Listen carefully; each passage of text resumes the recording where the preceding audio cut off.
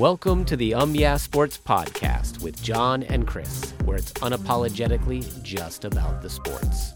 We're glad you joined us. Let's jump right in. Hello and welcome to the Yeah Sports Podcast. I'm Reagan, and it is the April 27th episode of the podcast. John, we have a lot of news to talk about today. How are you doing?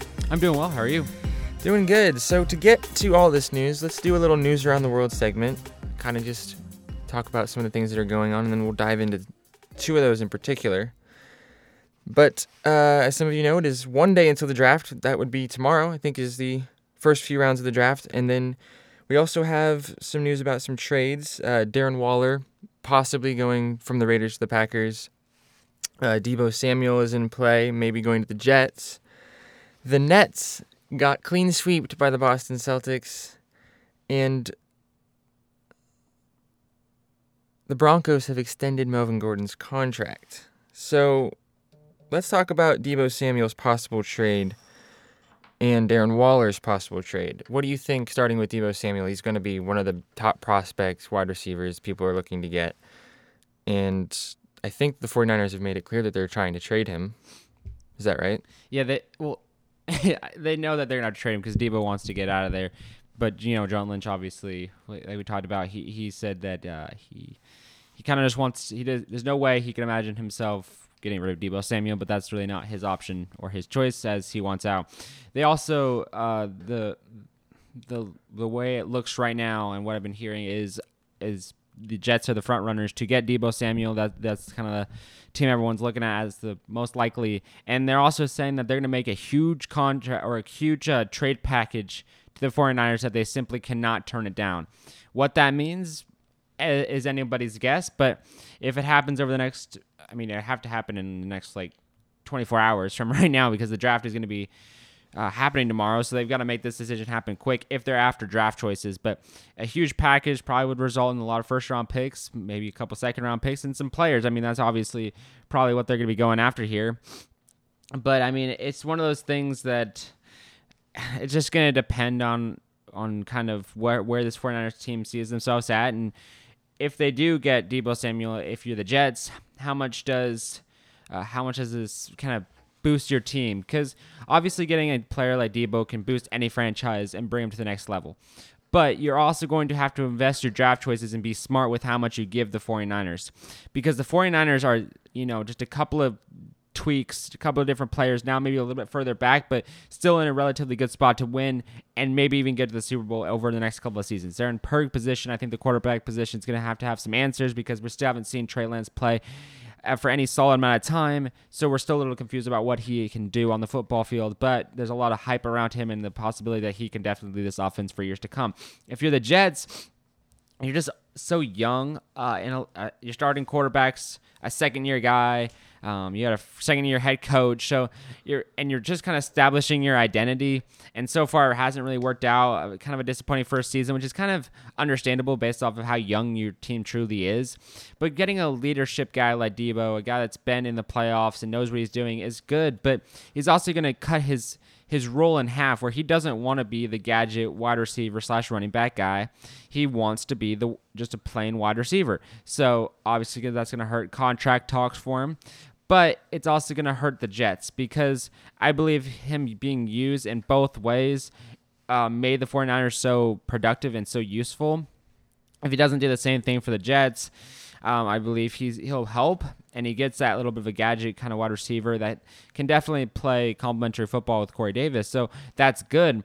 But you also want to be careful not giving away too many of your draft choices for yourself because you're also trying to boost and grow a franchise that's super young. So going all in on Deebo Samuel might end up hurting you in the long run, or it could prohibit you from getting to where you want to get kind of postpone that for a little while. And that could also hurt your ability to keep Deebo Samuel for the near future, as he will want to play for a winning franchise. And that's just something that's the natural curve of all players. They'll go from a good franchise to a bad franchise, hoping to turn that franchise around. They can't do it, and they'll leave. So obviously you want to make sure you don't get into that situation where you invest so much and then he ends up leaving because you invested too much and you gave too much away. So there's a lot of questions to be answered.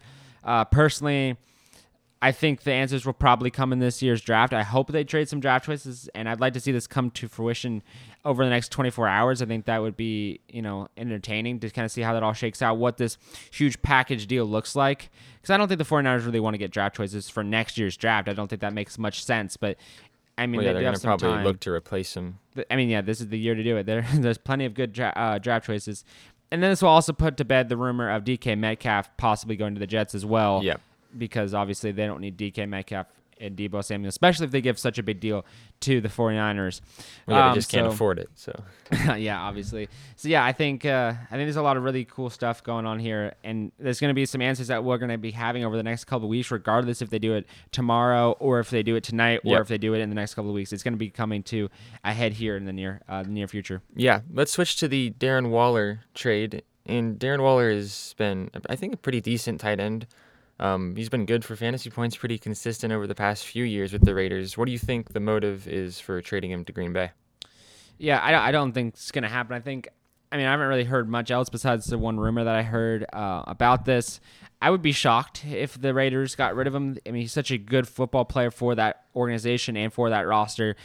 He fits in so well. I think this is just desperation for the Packers. It's really just like they're probably calling around everyone around the league and saying, we need help, we need wide receivers, we need something to build our franchise back up, because Sammy Watkins is not the guy to do that. I mean, you have Randall Cobb, you got Aaron Rodgers, you got Aaron Jones, you got a couple of good tight ends. It's just, they just forced it together. They tried to build a puzzle that doesn't fit together, and they're trying to put it together after losing everybody to free agency or just leaving in general. Yeah, so they're just looking for that extra piece. They need an extra piece, and ultimately, you're not probably going to get any of these teams to bite. I mean, Darren Waller's wanting to stay where he's at. You're going to have to really just look around the league and see if there's anyone available. They need to be calling the Rams about OBJ, as there's some possibility that he may or may not resign with the Rams. See what his availability is. Try to make some play there. Maybe he won't want to go to you after you kind of shunned him last year with the kind of paying Devontae Adams, or saying you're going to pay Devontae Adams the big money, and now he's gone. So now you're kind of like, oh, crap, what have we done?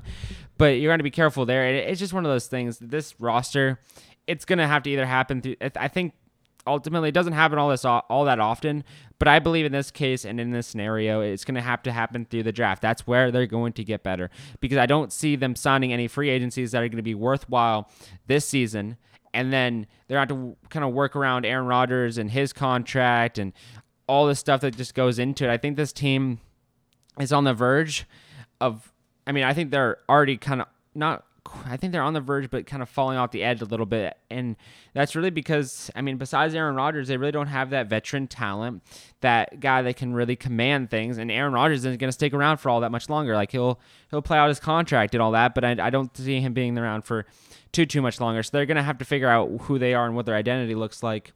And with Jordan Love, and he's not getting any time on the football field, that brings in a lot of questions as well. But ultimately, I'd be shocked if this trade went through. Obviously, we'll keep you posted on MES Sports if anything else happens with it. But I just think it's one of those things where the Green Bay Packers are just putting out feelers, seeing what's happening. But they're just going to have to hold on tight. Tomorrow's the draft, and make some plays, make some big splashes, and give the 49er fans something to look forward to. Because right now, I'm feeling a little bit of depression coming from there. Yeah. All right, very interesting. Let's switch gears to the playoffs. And we've got the 76ers and Golden State Warriors both one game away from putting it away and moving on. The Golden State Warriors lead 3-1, and the 76ers lead 3-2. So 76ers playing tomorrow night, Golden State tonight. Do you think Golden State's going to put it away tonight, and then the 76ers will just put it away, or do you think the Raptors and Nuggets have something to say about that? Yeah, I'm going to start with the Warriors games, because that's an actually entertaining series. I really thought this Nuggets team collected themselves, regathered, and put it on the court, and they basically took their frustration that they've been having throughout the games, and they put that into a more productive way and made it a hustle on the court, knocking down shots, playing with an energy that you didn't really see, and they're not getting all the fouls, the technicals, and just letting that frustration fly. They're kind of playing the basketball that they need to be playing. And ultimately that resulted in having both teams within and upwards of 70 points early with like 7 minutes in the third quarter. And that's because a lot of the shots were just dropping for both of these squads. And the Nuggets were getting a lot of 3-point plays. They were getting a lot of steals. They were hustling for the basketball. They were getting inside and making plays. They were just doing everything that you want them to do to have success. So does that mean they'll claw back to the series and possibly even win it? It's going to depend on two things. One, do they play with the same energy, the same skill, and the same dedication that they played with when they played, I think it was a couple of days ago? Is that the same Nuggets team that we get? And B, is it the same Warriors team that we get the same Warriors team? Because if it's the same Warriors team that's playing sloppy, getting turnovers, and, kind of falling behind a little bit, then I say by all means this game could fall in Nuggets' favor. But in all likelihood, I think the Warriors will come back, strong, kind of have something to say about it. I think it'll be turned into a literal shootout where both teams are just using the 3-point play to their advantage and getting as many of those as they possibly can, because both these teams have great 3-point shooting players. Mm-hmm. And I ultimately, from the beginning of this, I thought that the Nuggets would win at least one game. And I think that's probably what's going to end up happening. I think the Warriors are going to be able to put it away and kind of shut it up and kind of keep it quiet and just kind of be a little bit of a bump in the road.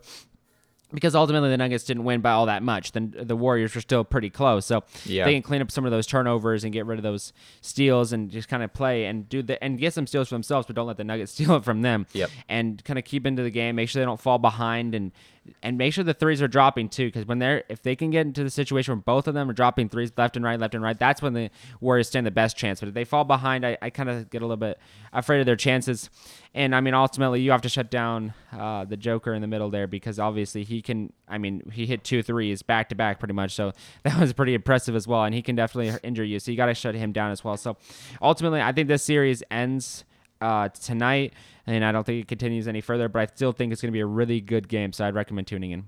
Yeah, I'm definitely going to do that. It's going to be very interesting. It's always fun to watch Steph Curry when you can. And like you said, I think, they're definitely going to put it away. They're 2 games up. The 76ers are only 1 game up, and they have a game tomorrow night. Do you think that they are going to put it away, or do you think the Raptors are going to try and take this to a Game 7? I think they're going to try, and I think they'll succeed. This 76ers team is just, it's so bad. I was watching them play, and they were missing wide open threes just consistently. They were getting shots blocked. They were just letting they were just turning the ball over all over the place. They're letting the Raptors have fast breakaway points. They were just, it looked like we were watching the same play over and over and over and over again, where it's just a steal, and then the Raptors go on the other side of the court. They hit a 3, or they get it inside and they have an easy bucket, and then back down and go on the other side of the court, and then they do the same thing over and over and over again. And it really just looked like this really, really sloppy 76ers team. And I just was super unimpressed with the play. I feel like with the 76ers team, they should have blown this Raptor team out of the water. I think, did you expect the Raptors to be able to have this record with them right now? Yeah, I was shocked to have them come back like this. I thought it was going to be either a sweep or pretty darn close to it. I didn't expect them to kind of get into a game 2 and actually have a chance to make it 3-3 and have to go to a Game 7 and prove it. I wouldn't honestly be that shocked if the 76ers got eliminated. They're playing that awfully.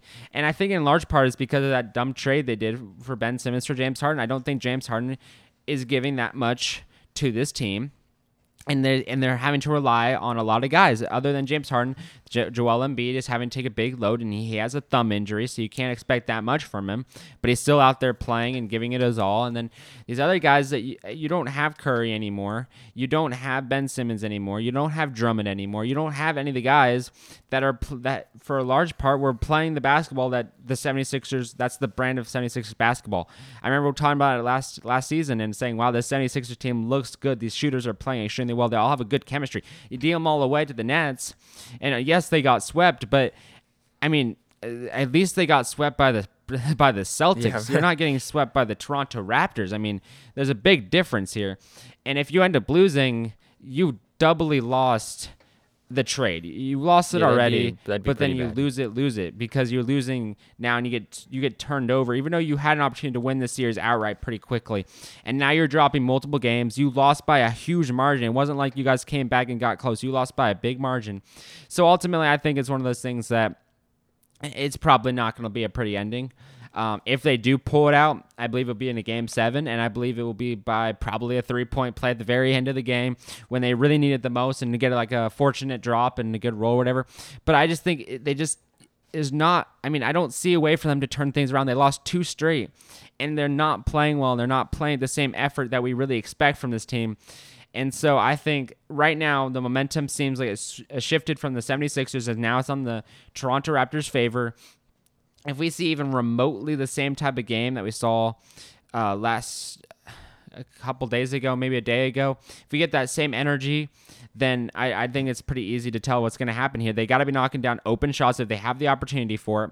James Harden has to do something other than assists. You need to be scoring. You need to get into the scoring column. You need to be consistent. You got to get like 30, 40 points. You need to put the team on your back because that's the type of the pressure you put on yourself. And Joel Embiid, I don't think you should be putting that much pressure on him. If he loses this series, it shouldn't just all fall on him all of a sudden just because he's injured. He can only do so much with the thumb that it literally could not get worse as far as the injury is concerned. So ultimately, it's one of those things that everyone's going to have to step up. Joel Embiid's going to have to play the best ball that he possibly can with an injury. But I'm just super unimpressed with this team right now. If you watch the last game that they have, I would encourage you to do so because you'll understand fully what I'm talking about. You kind of have to see it to believe it because this is the 76ers team that actually had a chance last year. Now we're kind of looking at it and like, no, not even close. So ultimately, I think the Warriors will move on and get to the second round. I think the Raptors stand a great chance to maybe even move on, but I do believe that the 76ers will lose. All right, those are going to be really interesting games, and we'll have to see what happens tomorrow night. A lot of stuff going on. We got the draft, and then that game to see if the Game 7 is forced by the Raptors. So we'll have to tune in for those things. And that is all we have to talk about for today. A little bit of a shorter episode, but action-packed weekend coming up. Yeah. And we'll see you guys on Friday. Thanks for getting together here. See ya. God bless.